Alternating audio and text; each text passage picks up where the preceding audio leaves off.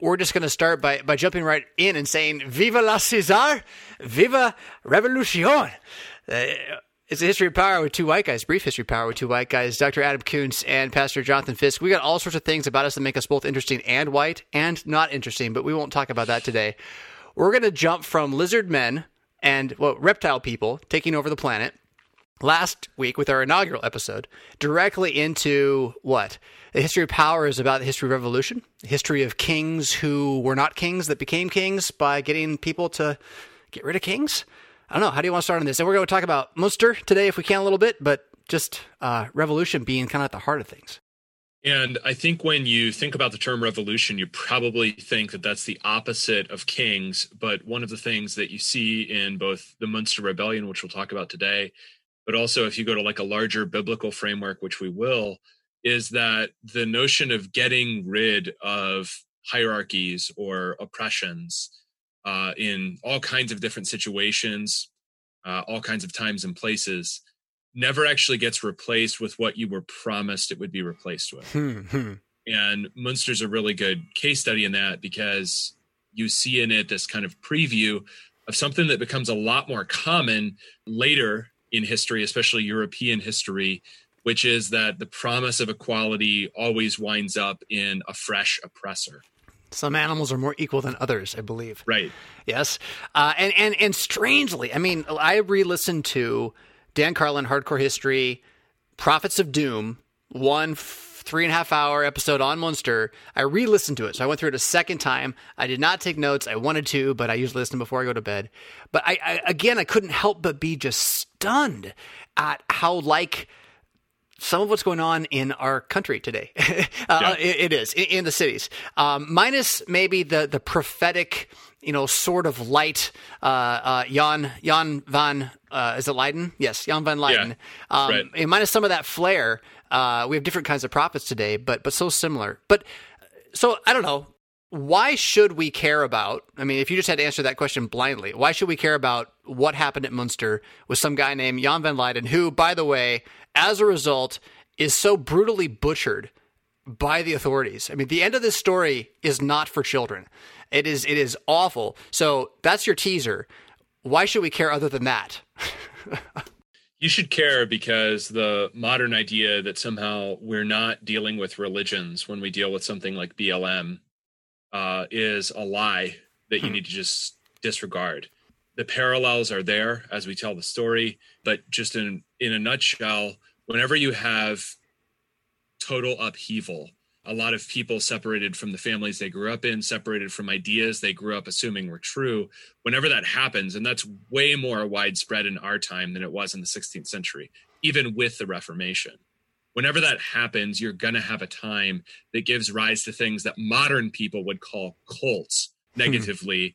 And if you were being super neutral, you'd call a new religious movement. Just look at the 1960s and 1970s in the United States. You had all kinds of new stuff get started in all kinds of places, not just California, all over the country, cults of all kinds, all over the map politically. This always happens when there's upheaval. So if you see new cults popping up in modern America, or you look at a Black Lives Matter rally, you're going to see behavior that you're going to call religious, if you're being honest. Right. But we don't believe in religion, so we can't call it religious. Right. Yeah. Right. And you know who else didn't believe in religion, I think, right? Was Napoleon? Tell me about this a little bit. That's an awkward transition. But when I brought up Munster and revolution, you said French Revolution. Wait, no.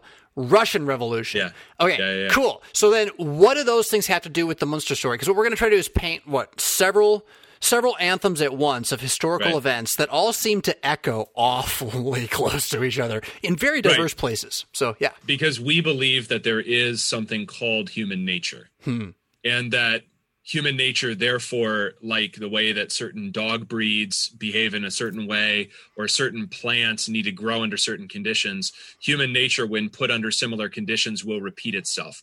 This is why anyone ever thinks that history is a cycle. Now, I said last time, I think it's a spiral. That means there's repetition, but it's going somewhere towards the second coming of Christ. But because of human nature, you get this dynamic going on both in Munster and in the French Revolution and in the Russian Revolution, with the rise eventually of Lenin and then also of Stalin. And it's this: when there's total chaos, human beings can't handle it. They don't even want it. They will sometimes induce it, they'll create it, but they don't want it and they can't bear it for long. And so chaos always gives rise to dictatorship, whether it calls itself that or not, simply because human beings want and need and crave order. Yeah. And if they can't get it in a legitimate sort of peaceful law-driven way, they will get it in a way that is brutal but effective. Yeah, it's not that we want to have masters. We all want to be our own master, but we don't want to have other people mastering us either. And Right. for that, we prefer then order rather than chaos, because in chaos, other people try to master us, and we're like, no, and then we fight, and it's awful, and we don't want that, right? Most of us, even non-Christians, right? So we're Christians, but non-Christians don't really want to fight all day long. Some do.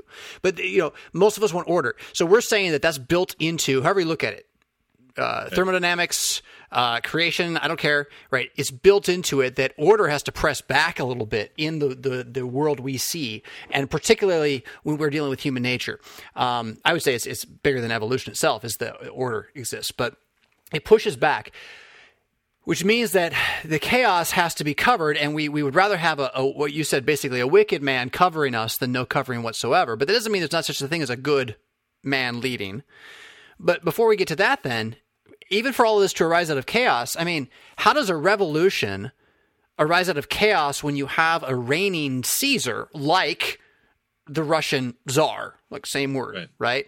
Yeah. World War I has something to do with it, but let's paint that picture a little bit of the bourgeois proletariat issue. The strange thing about the Russian Revolution is this, that it is supposedly Marxist. I think the Leninist in the hyphenated phrase Marxist-Leninist is a lot more important, because Lenin is the person that figures out how to run a country, at least with Marxism as its official ideology. But the important thing is that he can run the country. When you're thinking about things like that, Russia should be surprising, because Marx is talking about industrialized societies, and Russia is not very industrialized by the time of the First World War compared to almost all the other combatants in the First World War. They're an overweight, aging empire, ready to kind of have its knees knocked out if it didn't have a lot of help from everybody else, right? Territorially large. They had lost to the Japanese about a decade prior. There's more to that story than just the Japanese being better than the Russians. Japanese had a lot of financial help from the Americans and the British, but the Russians are overwhelmingly agricultural. You just would not predict a Marxist revolution in Russia. One thing to observe in Munster and in France and in Russia is the role of people who can talk. That's why last time I said that something along the lines of humanities majors run the world, right? So you can make money, you can be a good worker, you can be a good engineer. Russia had amazing advances in aviation technology, for instance, which is part of the reason why they were able to develop a space program later on in the century.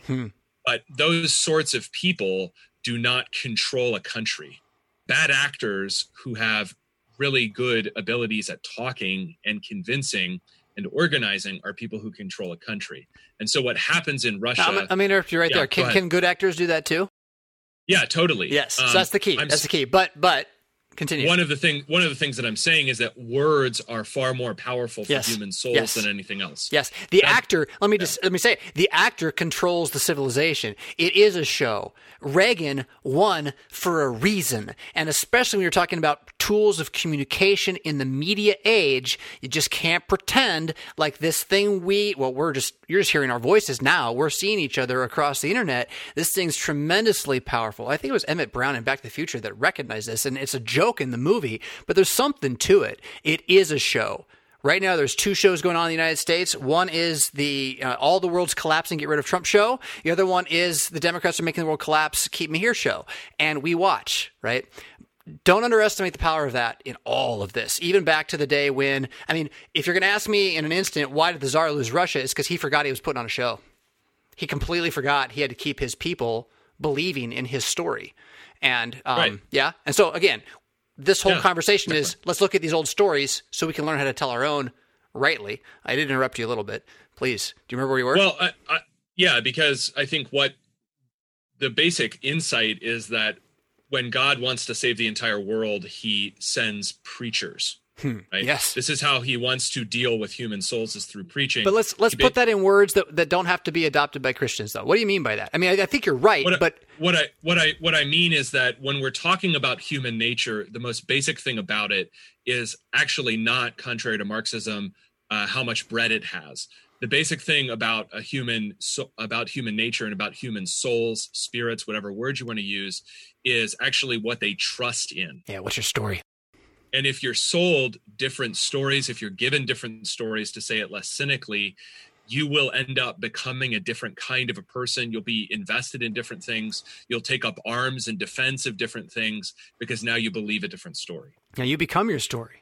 Yeah, you become your heroes.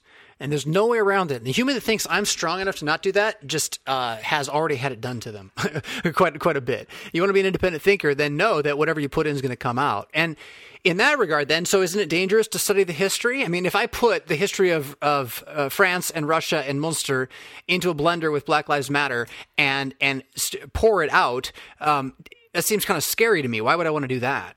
I want to do that so that I can understand the confluence of media power and urban masses brought together in order to change things, right? So it doesn't really matter whether or not in 1917 the communists, the Bolsheviks specifically, are able to organize the tens of millions of devoutly Eastern Orthodox peasants living in the Russian countryside. They need to organize people who are concentrated because of war and because of industry in the city centers in order to effect regime change, right? Regime change, revolution, these things don't depend on actual majorities doing anything. They depend upon motivated minorities, not in a racial sense of the word, but just in a mathematical sense of the word, motivated minorities setting out to do something, actually to take action. And that's what happens in France and Munster too. Yeah, a tribe, a party, whatever you want to call it, a group, a movement. And I think what is interesting, then it's not that the majority needs to take action. They need the majority not to take action. They need the majority to sit there and let them take action. And the more that they can do that by telling you, trust our story, the more that they can achieve, especially on a national level. You know, big government, small government is a little tougher because the story's right in front of you all the time. And so you can test it with your nose usually a bit more. Right. So the bigger the media ecosystem is, and the bigger the government is, obviously, the more important that the storytelling becomes. Because if we're saying, oh, this is a controversy about the town council and how the zoning laws are made, well, you can go meet those people face to face. But if you're being told about something that's happening 50 or 500 miles away, the only thing you can do with the information you have is either trust it or not trust it. That's why we're saying the most basic thing, and the thing that revolutionaries always understand, is that the basic building block of being a human is trust. You either trust people and stories or you don't, for whatever reason. And so control of the means by which trust is built up, which we usually call in modernity media, is absolutely paramount. If you control media, you control essentially everything. Yeah. Everything. And we don't believe that, Adam. That's why this, I think, show is important. That's why everything I do on my other stuff, the agenda is to say, we have no idea how powerful this stuff is. And it's not that we shouldn't use it. I'm not screaming unplug the world. But if you don't realize that someone who does have access to this and knows how to use it can control you, then you're going to be controlled. That's just it, right? Right. Yeah, and I don't want to offer sort of like a Fox News cold take, like don't trust the mainstream media, but tune into my cable TV show, right? Because when I say media, I don't just mean things that pretend to be or present themselves as news. I mean movies. I mean stories. I mean all of it. Like the stuff you were told about America in second grade. That's all media. Education is a form of media. I think that's why there's such a push right now to make sure that schools open. It's not just that we depend economically on having working mothers and an enormous pool of relatively cheap labor. It's also that we depend societally and in media terms, we depend on being able to fill your head as a child for 12 to 13 years before we can't legally require you to attend school anymore. Right. Well, and there's a lot of other stuff that goes on in school in terms of behavioral formation that COVID's got me thinking about. As I walk in and out of the bathrooms and watch different levels of use in bathrooms in public places become really worse in America in the last 10 years, just kind of across the board. It's like, well, who is teaching them? Where is it happening? And right now, the kids aren't in school a lot of times. So that's a whole different topic about which schools are opening, when, why, how, what state you live in. But the idea that, I think you're getting at that information is formation, right? And so when you have something coming into you that is saying this, that, or other thing, here's a story, you will reflect it. The question is, do you reflect it by a deflection, right? Or by like an inflection? Are you combating it in such a way so as to strengthen what you already have? Or are you saying this got through and in fact is now me? And I'm going to tell you again, this is what the totalitarians all know about the media that we have in the modern age is it doesn't matter if you say no the first time or the 30th time. Right. If I can send that message at you a billion times, you lose. Your brain just loses. So you want to ask the question, how does this happen in a time before media? That's where Munster becomes incredibly curious as a place to me. Yeah. Can I push us back that way? Yeah. So the way that happens is that there are always media. The question is always simply extent, right? So before you have broadcast media, before you have print media, really, even before that, you have quite literally preaching. So Munster is a case study in this basically because it's a town that is coherent and has grievances against outside powers. It's a city, still a city. It's now pretty much entirely Catholic, nominally, but in the 16th century it had a lot of people we would call them maybe middle class, it's a merchant city. It's a merchant city. It's up and coming. Yeah. So they have connections internationally. They have connections with people that are not local. They can get fresh ideas relatively quickly. And one of those fresh ideas is the idea that you don't have to listen to everything that the Pope says, which implies in Munster that you don't have to listen to everything that the bishop who rules the town. He's also the prince, right? He's the prince bishop. That's one of those awesome medieval things. I'm your pastor and your king. Take it. Right. Well, and I think that, when we think about medieval people, no modern American who's contemplating wearing goggles every day soon enough. Yeah. No modern American gets to call anyone superstitious anymore. That's over. That's completely over. Also, I will say this. I'm going to make you defend that. I'm sorry. I want you to defend it. I completely agree, but I think you have to defend that. That's a broad statement. Okay. So you can find news clips from late February from MSNBC, ABC News, CNN, solidly, quote, middle to left news outlets talking about, there's a coming mask shortage, but that's kind of silly because it's not really that big of a deal. Now, the messaging over and over and over again, really from all sides of the political spectrum, is you must wear a mask so we don't kill each other. And the Christians are telling each other that's what it really means to love people, is to wear a mask. Okay. I'm just skeptical because I can remember and the internet remembers for me and I can find the video. So superstition. Let me gist this here. So the superstition is the fact that we are more willing to believe the most recent noise, whatever it is, from our holy people who say we're the holy people, don't question us. We'll believe what they say, even if it changes over time, which is the definition of a superstitious people, just kind of following a lying prince king, right, or a prophet king. And that affects our personal behavior in a way that, people will contact their pastor and say, you're not doing enough. You're not doing enough. You're not doing enough for COVID stuff. They were not this concerned about people not remembering the Sabbath day by keeping it holy. They were not concerned about anyone breaking the fifth commandment or the sixth commandment or any commandment, really. They're just concerned about what they were instructed to do, and they will quickly do whatever they need to do, even to the extent of wearing their mask when they're outdoors completely alone. So that superstition is when you do not have a commandment of God authorizing what you're doing. You're sort of making it up as you go along, and there's never an end to it. Never. Yeah. There's like a level of holy fear that gets attached to it. Yeah. And so, go ahead. So what I'm saying is, you don't get to think that you're superior to the past.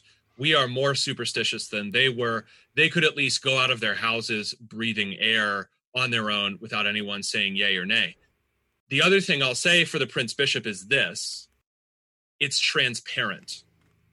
And if there's one thing that I hold against democracy, it's that it is almost never honest about who is actually in charge. Right.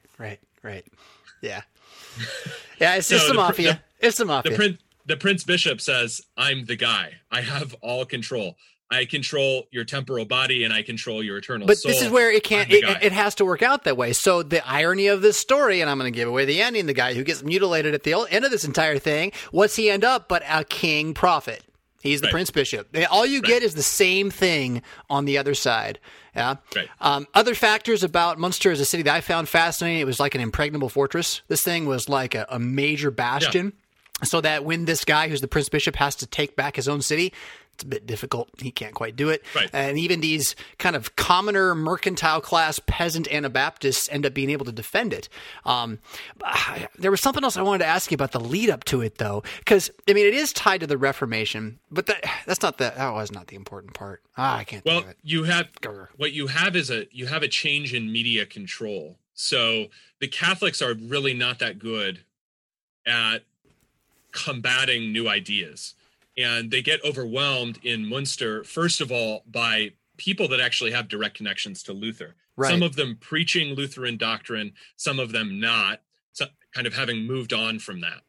That prevails for a time. So then the struggle becomes between not, will we all just let each other be once what are called the evangelicals generically have control of all the city churches. The struggle then becomes a power struggle about whose version of the truth will now prevail. And the people that will be called Anabaptists just call themselves, this is interesting branding, Christians in Munster. The Christians take over what you could call the Lutherans, and then the process that happened to the Catholics then happens to anyone who remains doctrinally Lutheran. You're exiled. Mm-hmm. Yeah, they gradually take over. But before all this happens, there is more setup to this too, right? So there is a certain level of poverty that is pretty normal in Europe at this time. So there's rich mercantile class, wealthy or up-and-coming mercantile classes, things like that, guilds, enlightenment's in full swing, literacy is going up, but you're mostly bondservant peasants, regardless of your color. And so the message of Anabaptism, which was quite mingled, was not only justification by grace through faith, as Luther preached, but was also something of a utopian, soon-to-be arriving kingdom of God where all people would beat their swords into plowshares and have food. And to some extent, a couple people, at least once in a while, get the idea that we're supposed to make this happen by beating our plowshares into swords. And that is kind of the setup here under the ground that, again, I think can show you, I hope, and maybe, Adam, you can fill us in more on the other side, the commonality between Munster and, say, downtown South Chicago and, say, France? Under who? I'm not sure. Definitely under the last czar and his falling apart regime. You had a whole lot of poor people with a very real grievance. A very real grievance against their government. There is I am not a fan of Black Lives Matter as an organization because it's a Marxist organization that is against fatherhood. I think it's a lying organization, marketing very cleverly to destroy all that I hold dear in many ways. At the same time, South Chicago's a mess. Yes, they should be protesting their government. Yes. It's crazy not to. But please, jump in. Tell me about France. So in France, you have an economic stratification, which is pretty extreme. You also really have no way to go about changing that.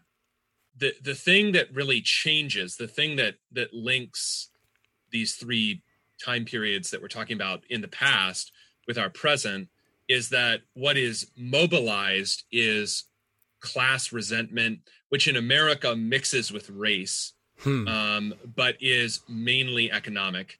But that resentment is mobilized by people who are not of that class, right? Who, in the case of Munster, aren't even from the area, not even close. And so I think the thing to see here is how people who are not of that class, who don't even need to have that resentment, people who are well-educated, who are well-off, who don't even belong to that class remotely. So like in the Russian Revolution, the Bolsheviks are vastly disproportionately Jewish in a country that is not really at all Jewish.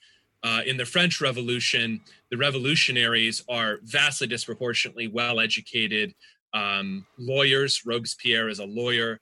In the case of Munster, they're foreigners. They largely come from the Netherlands, a place that is currently persecuting Anabaptists at that time instead of tolerating them as they will later. And what happens then is that people who could be well off under the current regime understand that they will be much better off if they become the people in charge of a new regime, right? So regime change cannot happen simply by virtue of class resentment or racial tension. It needs something else to be added to the mixture. Yeah, so when you have the power in the city, but you don't, because the power in the city belongs to someone else, but you got the financial power in the city as a group, you start to say, why aren't we in charge? Right. Yeah. Right. But before it got to that, I think there's some good motive, right? There's a couple of names. There's a Bernard, a John, and a John. And all those guys kind of play a role in this story, right? And it starts with, I think he's one of the last to die, but he's one of the first. He's the writer. He's the one that gets the printing press going and pulls everybody in. I think that's Bernard Rothman. Is that correct? Does that sound right to you? Yeah, that's right. Yep. So talk about him, and he's the one who, if there is something that's actually reformational at the start, maybe he seems to want to be that. Is that correct? Like he's got a good motive when he starts this thing off. He's not like this. Yeah, I would agree. Hitler. I mean, I think Bernard, if things had gone differently, Bernhard Rothman would be known as the reformer of Münster, and Münster would be a sort of generically Lutheran city like so many others in Germany, right? He would have reformed the churches, probably started schools that would teach Lutheran doctrine. That was the idea.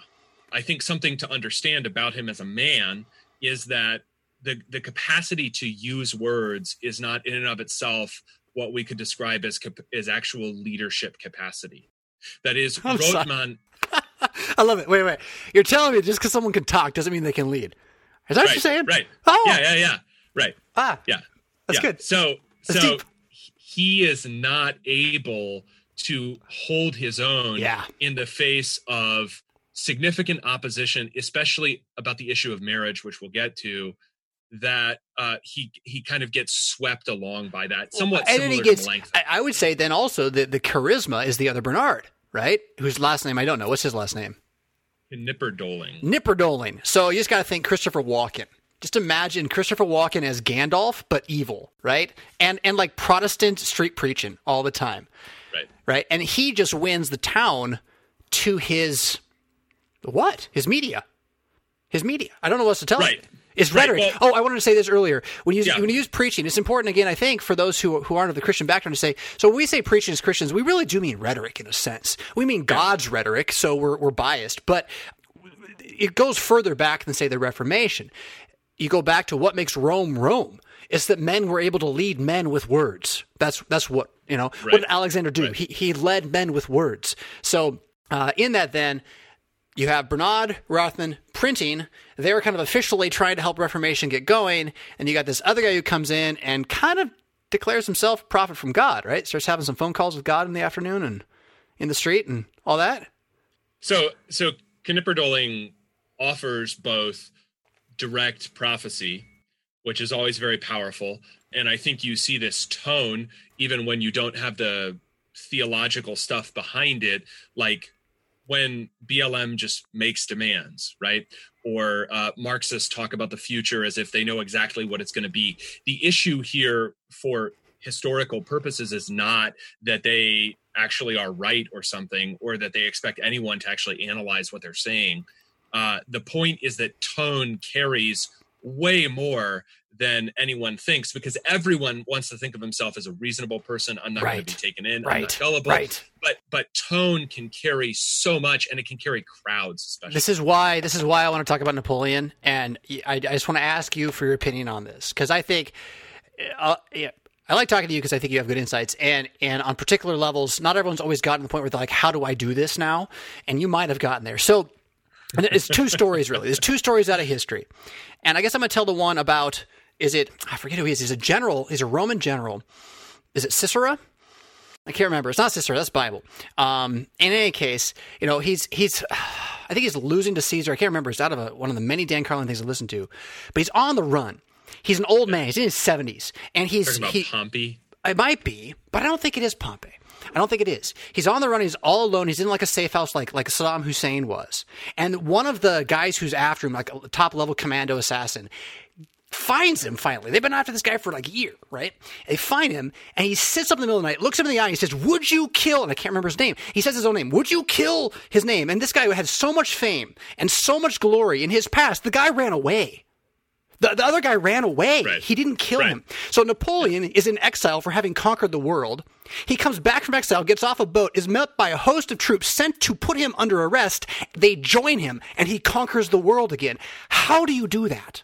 I want to know, for my own personal benevolent philanthropy, Benevolent purposes. I want to right. know how you have that kind of. Now, you said it very well, but in the way you described the word usage, right? The carry of your language, that men hear you. You speak and men listen. You know. Right. Yeah, and you indicate no doubt whatsoever about what you're doing. Yes. And so it becomes irrelevant whether or not you should doubt yourself.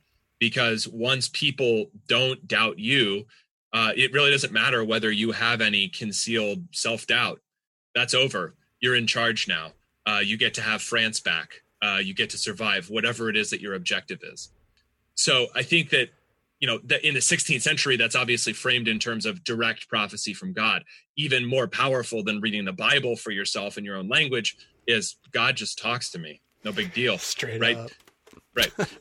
But that happens anytime that you get like, I'm not going to analyze for you whether or not this or that is true. I'm just going to report it to you, right? Media works in the same way. But with leaders, someone like Napoleon, the power of Napoleon, and this is why I think sometimes people, especially people that are slightly smarter than average, will console themselves with their IQ. IQ honestly isn't that important. Like, did Napoleon have as high of an IQ as, I don't know, Werner Heisenberg? Does anyone even know who that is? It doesn't matter. I do. because he understands how people work. Yeah. And what is necessary to be done in that moment. Yeah. That's really all that matters. That's what's so scary about Hitler. I don't speak a lick of German, but I know enough to know that what he did was about how he talked. It wasn't that his ideas were good ideas, at least the ones that we know were bad ones. If the trains ran on time, that's always a good idea, no matter who does it.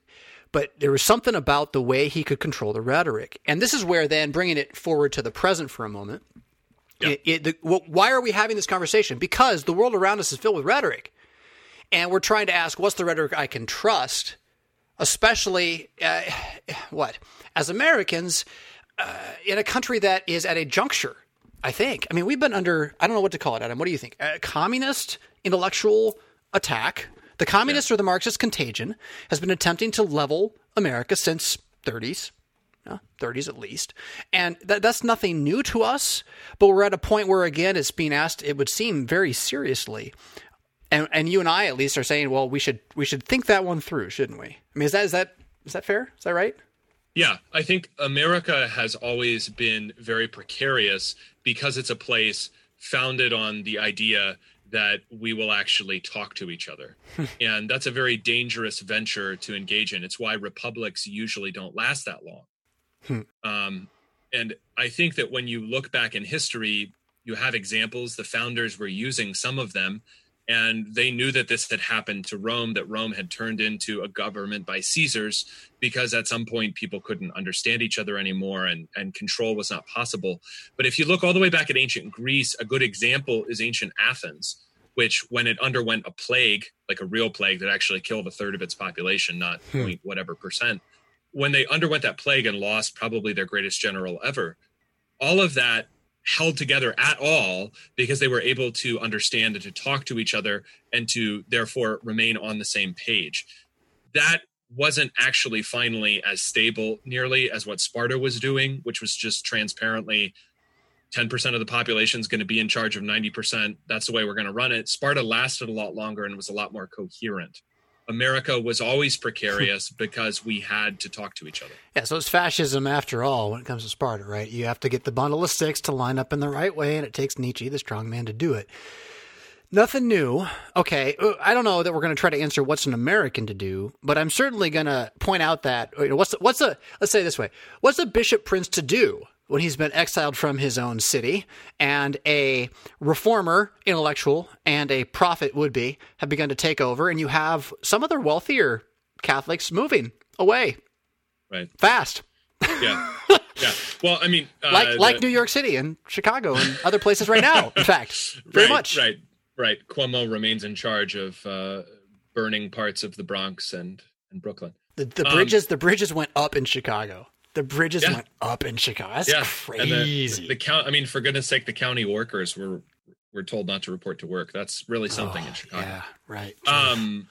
So I think that he wants to reclaim what belongs to him, because obviously when a regime is slipping away, they're not going to become enormously creative in their thinking and say, okay, we'll regroup and do this other thing for 30 years and then come back. He's going to go right back where he came from, which is why he goes back and he besieges the city, because what else is he going to do? I mean, you have the same transparently sort of stupid but potentially successful thing with Cuomo begging people to come back. And I just drove off. I drove off the East Coast 2 days ago, and the notable thing that you see is that all of the flyover rednecks that the people in the Northeast make fun of are the ones that always show up whenever they have a storm, because they can't keep their own enormous conglomeration of people going without that. It happened. I lived in New York during Hurricane Sandy, and there were people with thick Southern accents giving us power back. Yeah, right. Because, so Cuomo understands how precarious this is. That's why he's begging people, as Pritzker does with Illinois, not to move somewhere else. Yeah, Lightfoot was even worse. This isn't us. Okay, we know what? It is. It is us. And the moment you, in a position of power, are begging your people to to follow you, it doesn't matter what it says on your title. You're not that person anymore. You're done. You're over. You've lost. You're over. Yeah. Lame duck. Okay. Well, that happens to Bernard Rothman. We'll leave him for now. I mean, he just kind of gets it at the end. Bernard Knipperdarling. What's up with the K ends? That's like a Greek vocable coming in Germanic, sounds. He goes for a while, but eventually the Prince Bishop decides to siege the place, right? They try a couple. I'm sorry, I'm laughing at the story again. Like their first assault, they're going to get ready, but the German soldiers are so drunk they think that the sun going down is the sun coming up, and they attack it at the sun going down, even though it's supposed to happen the next morning. Like they completely botched the first attack, and it gets repelled. So it ends up being a siege rather than a multiple attack. Just kind of, so we don't have to revisit it later. By the time this is over, it's taken long enough. The Prince Bishop has built a wall that apparently carts can drive on top of around the city on the outside with a no man's land between that a cannon cannot get across, to make sure no one can escape, to make sure that whoever's left there by that point is going to die, more or less. It's intense, but we're not there yet. We just got this fiery prophet starting to put some changes into place, holding things in common, removing properties. The marriage stuff comes a little bit later. Yeah, first they go with small c communism. And this is all based on implementing ideology that they understood to be divinely sanctioned. Again, whether or not you accept that or accept the Bible as a source for anything, the insight is that ideology, when it's put into practice, is going to have unforeseen consequences. So one of the lies of Marxism is that it can predict the future, that it knows exactly what's going to happen. Christians also tend to believe this when they misinterpret the Bible. They'll think the Bible is going to tell me exactly what's going to happen with the United Nations or Russia or Palestine or something. So you kind of overdetermine what's going to happen in the future, and then the future always surprises you.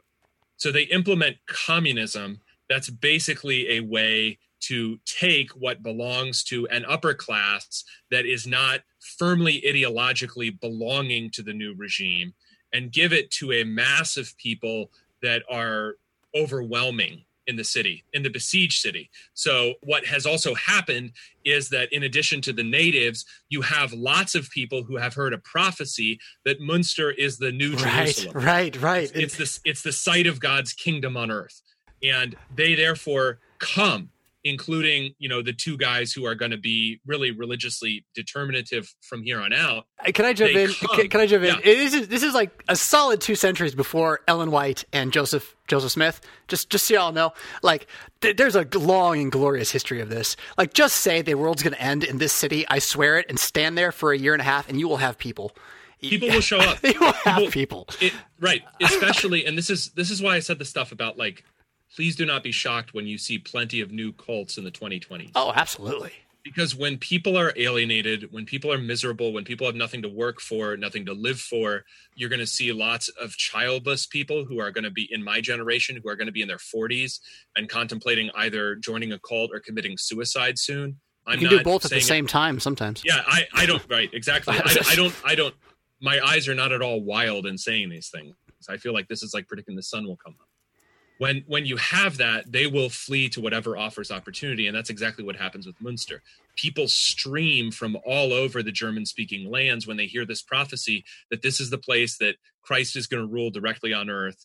This is where everything's happening. You think it was hard to fact check the fake news back then, right now, right? Like back then, you heard like, wait a minute, 4 days journey away, I have to sell everything I own and just leave it behind. The world's going to end in its paradise already because they took over the city and they're giving out food? Well, hey, I'm there. Let's go, kids. And so it swells with this group of again, peasantry that by the end, this is what's so sad. It is like Hitler at the end of the day. They don't actually kill the peasants that come to help them, but they do. They do. They die the same way because this kind of order that breeds other chaos cannot be allowed by the orders above it to stand. And so it will be stopped. And I'm going to jump topics here for a second to Seattle, Portland. Like, the big difference right there in this civil war that Antifa has declared as against the U.S., which has not declared the war back against them, is that the U.S. is not shooting its enemy combatants. It's, in fact, just ignoring them. And that's pretty weird, frankly, historically. I'm not saying like advocating a moral answer here. I'm saying that that's an enigma in the history of humanity, and I wouldn't expect it to stick around. And I would expect that when it doesn't stick around, whoever pulls the trigger at that point is in top, they're not letting go at that point. So if you want to push it, I think there's a ploy myself to get federal troops to open fire on Antifa so they can point at it and then it can cause an uprising, right? Yeah, totally. Right? But if you really want that, I think the military is not going to let Antifa take over the country. I just don't see it. Maybe they've infiltrated to the highest levels. I don't know. But the order that's above cares a lot more about its money than you get in your way. And when when the upper class can manage the mob, they're quite happy to lead you by the nose and get you to do their work for them. They're not going to let you in their doors. And that's pretty clear, I think, across the board, right? Right. Historically, right. I mean, I think when you see these kind of movements, when you see mobilization of people, especially mobilization for violence, I mean, it happens in the Russian Revolution, the French Revolution, and it happens in Munster too. I mean, one of the reasons they're going to go to polygamy is because of the enormous number of dead men. So women come to outnumber men. That's right. By an enormous, percentage. When that happens, people don't get mobilized. There is basically no such thing as grassroots.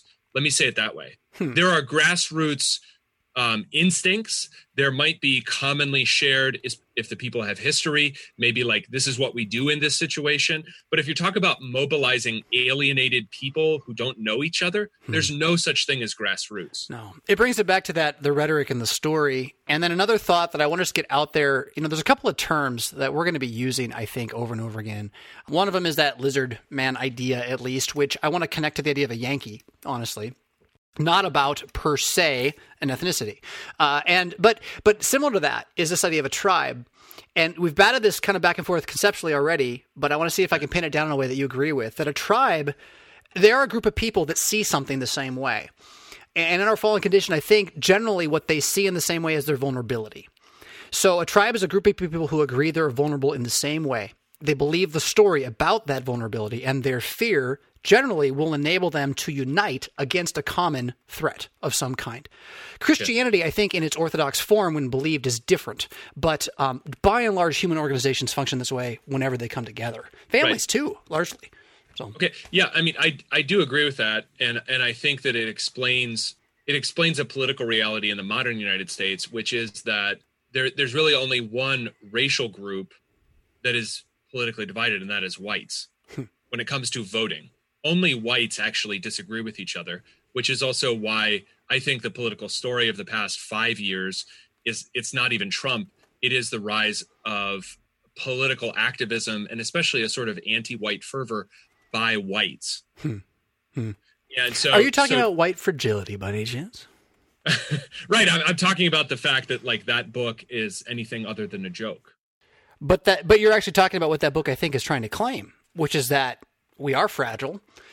We are in fact cracked against ourselves because of the guilt we carry, which ought to be repaired. I think the book would claim that also. And again, this is all just based on everyone else's talk about it. But yeah. I think it's a good way of describing the fact that if you are white in America, when it comes to your ability to discuss these issues, you are in a fragile place. You have to double watch your lips on every side because you're accused before you've even spoken. And it's assumed, in fact, it's even taught, you're racist for being white, which again, everyone knows the relativist answer to that. I mean, it's just a nonsense statement, right? It's nonsense to begin with. And yet, because it's said often and loud enough, it becomes the truth.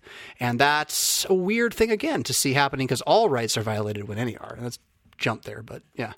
So I would say, I mean, the book, I think, teaches essentially that being white, which is not finally anything different from whiteness, being white is original sin. That is the actual problem.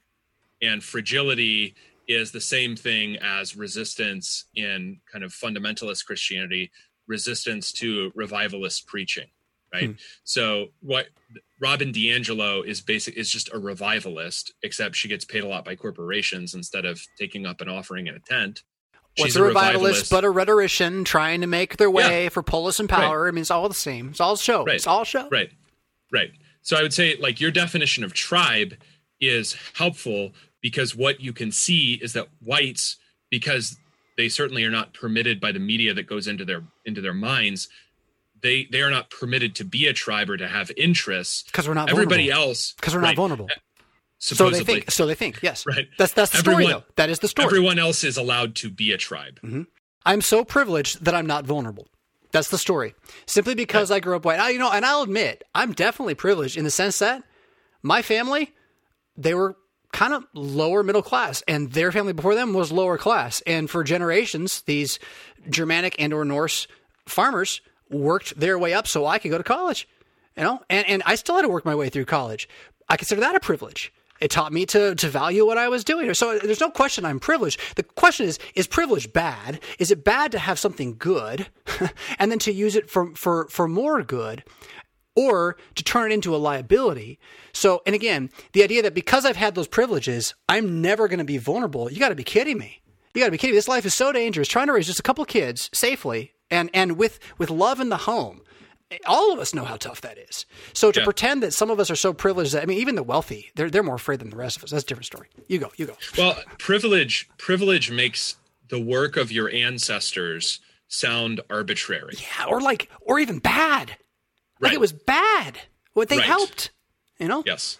And I would say that both the positive work that my ancestors did and also the negative things that they did in their life are both present in my life. So the notion of privilege, especially when conceived simply racially, especially in a country in which whites pay the vast majority of taxes, like we don't make a profit off the federal government as a racial category. In such a country, to describe our existence as privileged is simply absurd, especially when I am a net contributor to other racial groups' well-being via my taxes. It also makes the past sound arbitrary, meaningless, pointless, or generally evil. And that is just not a coherent way to look at the past. From the past, you have both really amazing things that come down to you, the invention of electricity. Also, you have really awful things that come down to you, like your grandfather or your father's drinking problem, let's say. You have to deal with both those things on a societal level and a family level. So I can't describe any of that as privilege. It's not like an arbitrary hall pass that I received at birth. It's the good things and the bad things that happened in the past. I saw a video of a guy, African-American guy, black guy. I don't know what we're supposed to call him. Do I have to capitalize B when I say black? Or can I just say black? I hate the term African American because Jesse Jackson basically forced it on us in a press conference in the 1980s. That's well said. And that's stupid. That's stupid. If I'm white, you're black. No big deal. Yeah, and it's not a big deal. Whatever. I saw whatever. It was a video of a guy talking about how he got pulled over. He had some paper plates, and he's like, I'm not gonna make excuses. I got pulled over, but it was all legal. I just had to wait. And I saw this lady, and she's pulled over across the street, and she's videotaping me and the cop. And I realized she was just looking out for me. I thought that was great. That was really cool. Right. So in all of this, like that's like 98% of us out there, honestly, just like, can we just get on with our lives on this thing? And stop being set against each other. Instead, be set against the bad ideas, which have the consequences that destroy our lives, which is where when you make America about white or black right now, and not about Marxism versus capitalism versus, say, I don't know, crony capitalism, whatever you want to call, whatever the Republicans are actually doing when they give him power, that is not what the platform is. Yeah. Whatever that is. Yeah. I think that America has to be understood not as historically unique, like nothing bad will ever happen here, or that it's uniquely evil somehow and no other society has ever had bad things happen in its past.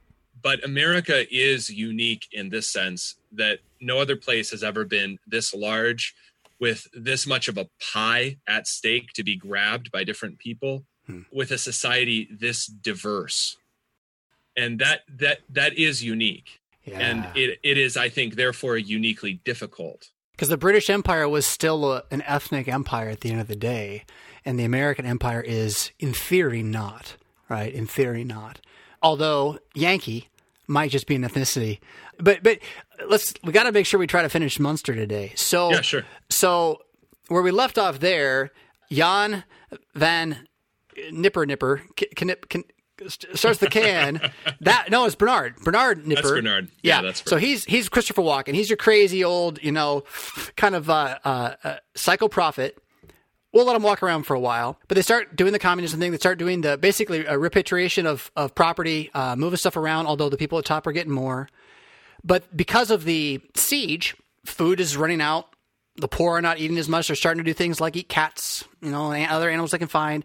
And they are training militarily. There's all that kind of stuff going on. But it gets to a point where things are looking kind of bad, like they're going to have some trouble. And Nipperdalling has a vision at that point. Hallelujah. They believe the world's going to end on Easter, by the way, which is like, 3 weeks away, several months away, something like that. So they're all trying to get to Easter because Jesus will come back. But anyway, he decides that he's been told to ride out almost single-handedly and fight the army and win. And this is where you kind of know he's not a charlatan, maybe, is that he rides out and just gets like butchered, just gets destroyed by the army. I mean, they bring hundreds of men against a couple guys. So everyone inside the city is like, "What's going on?" Right? A couple days go by, and not sure what's going on. There's another character named Jan van. Now, who am I going to get? Who steps up next? So you were just talking about Jan Mathis. Oh, I did. I jumped ahead, didn't I? Yeah, how's Jan Mathis come in from Bernard Nipperdalling then? Where does that happen? Mathis comes at the same time as Van Leyden, whom you're about to talk about. Yes. They're both refugees, Anabaptist refugees from elsewhere. Right. So they're the foreigners who come in.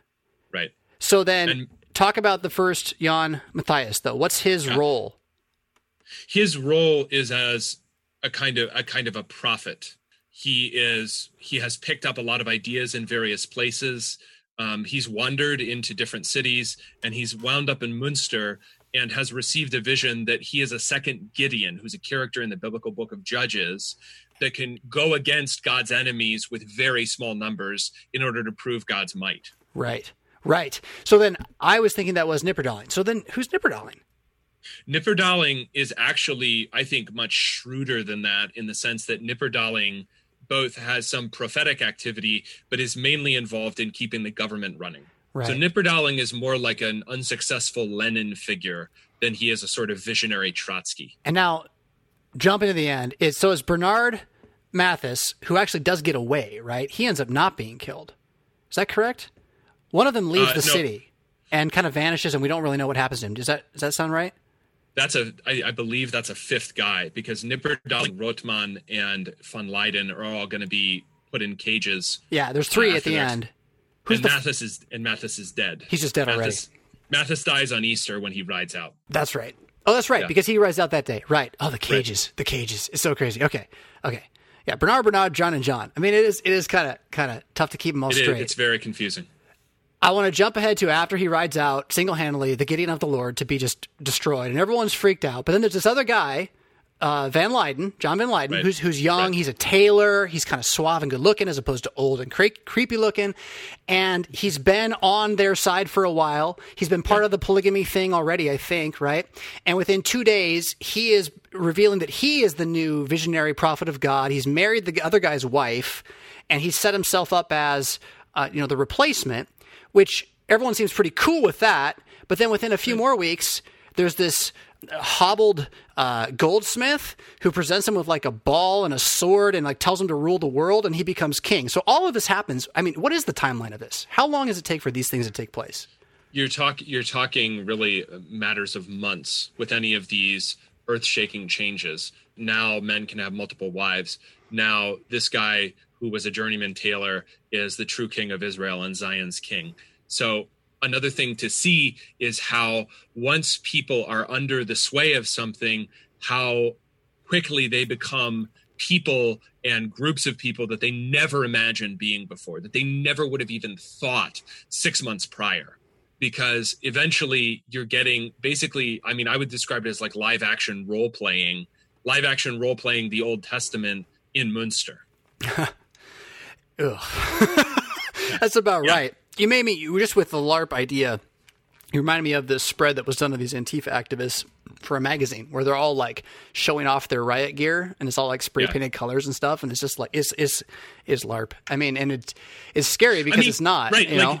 Right. Because LARPing is only LARPing until you do it enough. And then you just are that thing. Yeah. Like Antifa is a term taken from German politics, and it first comes up not in the 1930s, but in the 1920s, when right after World War I, you have these street clashes between largely veteran groups that are right-wing of various kinds, fighting in the streets of cities with left-wing groups. Those left-wing groups will go on to form the nucleus of anti-fascist action. That's where Antifa, which is like the German way to say that abbreviation, comes from.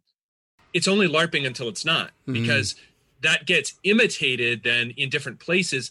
And especially in Seattle in the 90s, protesting the World Trade Organization. No one remembers this stuff. Occupy Wall Street. Nobody even remembers that.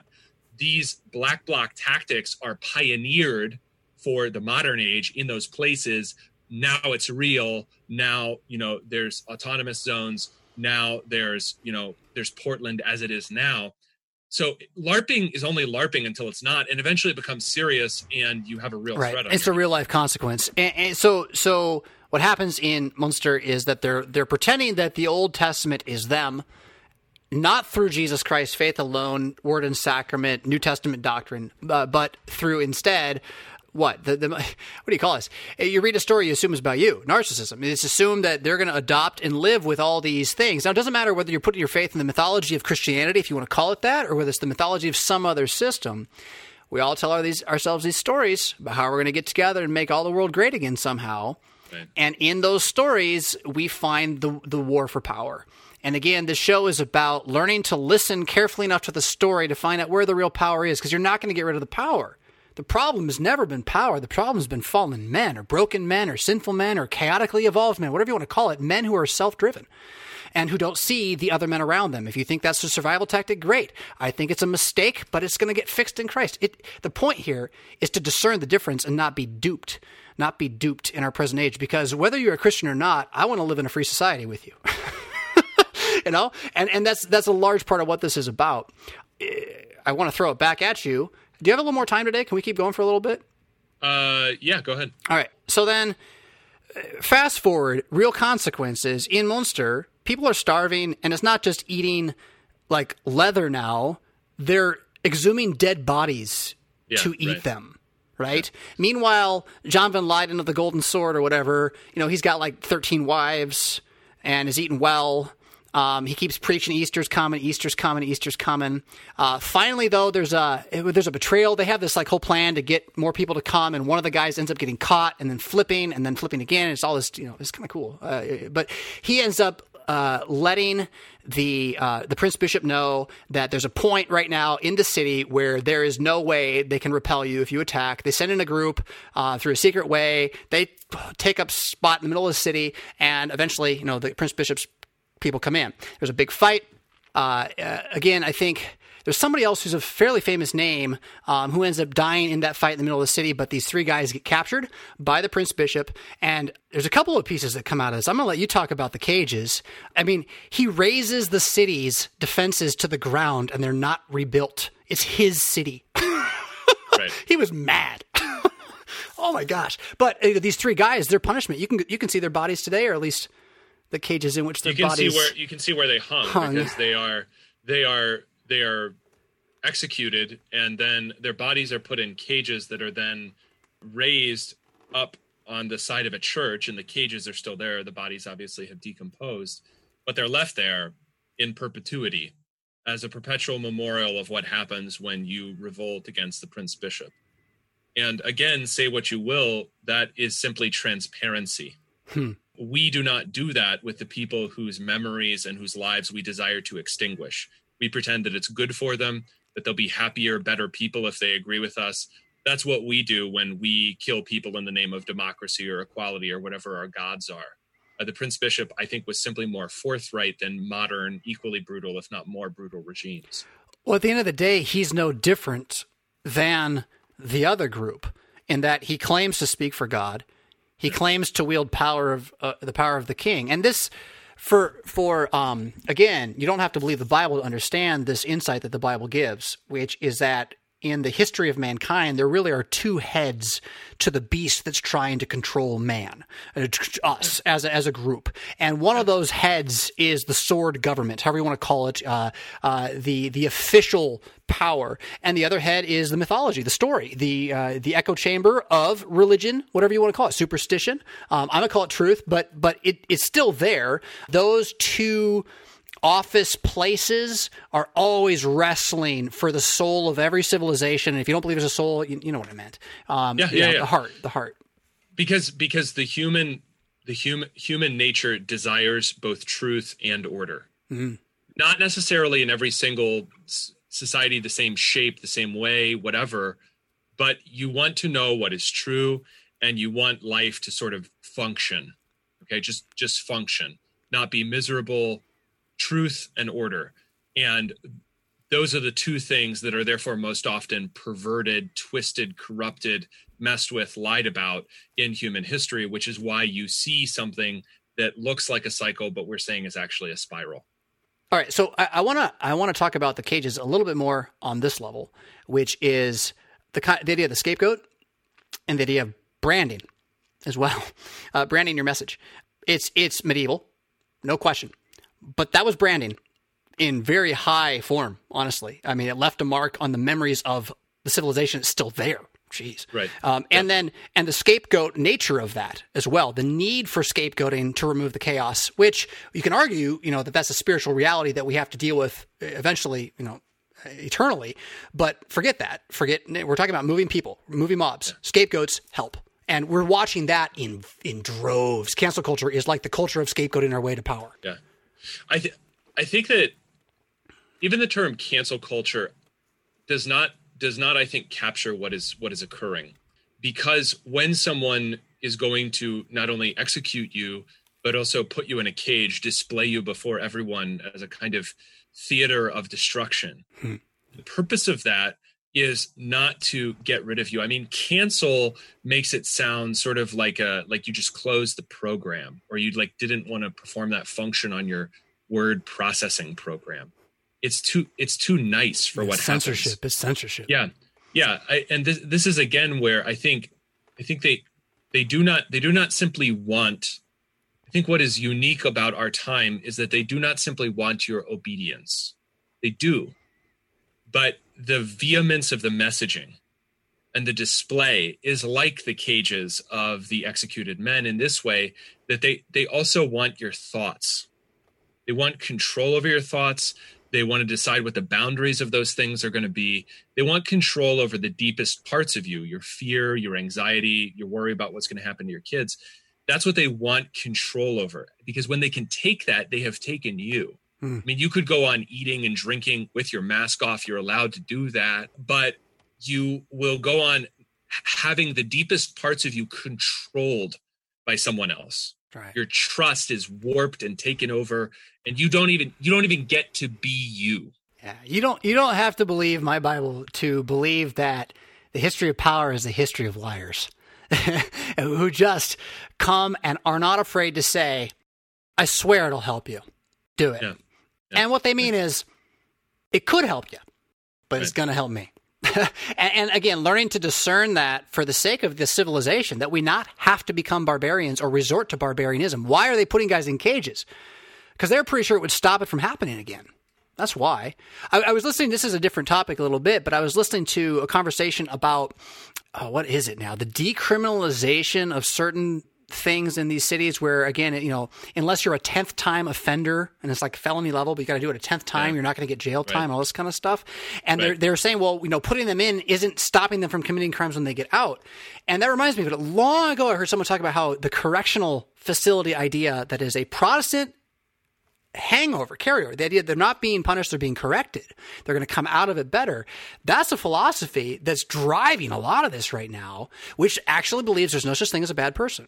There is not anybody who, in fact, is just going to keep being evil and lie to you about it, which all their psychology shows us. I mean, this is all over the place, and it's certainly there within jails. I'm not saying everybody there deserves to be there. I'm not saying the system is correct or good. In fact, the fact that we call it a correctional system is problematic. But we don't believe in evil, yet we believe in power. And I think there's something really backwards going on in all of that. We should believe power is good and that evil's real. And again, commit ourselves to a good use of power, which again means understanding all of it, right? I don't know. Okay, can you close that up and bring us somewhere that sounds like an end? Yeah, so I think a place for us to go next is to talk about the ideas that underlie lies, because I don't think they always start out as lies. So the correctional system is built on a Quaker understanding of what human beings are, that they're all sort of intrinsically good, and you have to discover that. And that's one of the things that you're going to do in prison. So obviously, if people aren't doing that, if they're committing the same crimes time after time, you would stop punishing them because it's not working. They're not changing, rather than the idea that if you do evil, you are punished for evil, whether or not you're going to do it again in the future. Now, that is all underneath one of the things that we're saying, which is that because you're human, your deepest need is to trust. And your need to trust is the very thing that's going to be used against you. It's what they're going to use when you feel that you're going to be canceled. It's what they use when you feel like you can't go against what seems to be prevailing opinion. And it's what they use when they threaten your life at the end of these things. Because in all of these revolutions, Munster, France, Russia, today, human lives finally go away, are extinguished, are expunged for the sake of the revolution. That is, the ideology and the power that it's grasping for becomes far more important than a living, breathing human being. Right. And you will be told lies about that and how many bodies there were. Of course you will. So I think where we're going to go next time is to look at how do those lies come into form, and what are some examples of how they are articulated and sort of masked. Because I think the notion of a mask is a very powerful one. It's something that you're being programmed to think of as a good thing. But historically, just if you say like mask off, that means I'm being honest. Or if someone is evil and trying to pretend not to be, he's masking his intentions. So we want to talk about masks and what's underneath them. Right. And leaning in a direction of bringing ethnicity up as a topic too, a little bit, not for the sake of what we would call prejudice, but for the sake of being aware that tribes are different from each other. And if we're going to get along, we got to understand each other, which means we got to be who we are. And so that's the thing. And you said, Adam, that what happens in these revolutions is the value of human life diminishes. One of the these three guys in cages seems extreme, but you also, we brushed over the top of how much destruction went on inside the city. And there's one story about a man who he early on questions this. Before the guy rides out to fight and gets killed, the first prophet's doing his thing, but the second guy, Van Leyden, is still there. And he's kind of a hanger-on and around the edges of stuff. And it's one of the places he really comes into the forefront. is that one of the men who has been just a member of the city and been kind of along with everything starts to question what's going on. He says, I'm not so sure about this false prophet or this hokey prophet. He kind of calls him a name. The whole thing ends up with them out in the street, and the Bernard guy, right? No. John runs out and dies, shouting that this guy's got to die. And this other John Bin Laden guy jumps out of the crowd with a pitchfork, stabs him in the back or the chest to kill him. Doesn't happen. So he takes a gun, shoots him in the head to kill him. Doesn't happen, right? They finally manage to get this guy dead. That kind of stuff's happening like every couple of days by these people. This is French Revolution stuff way before French Revolution. And I say that just to demonstrate, Adam, human life becomes a thing that doesn't matter whenever you have power being abused. That power exists for the preservation of life. That's what it's there for. And hopefully, our brief history of that, us two white guys, can help us from where we're at preserve a little more of your life where you are. And we'll leave it at that.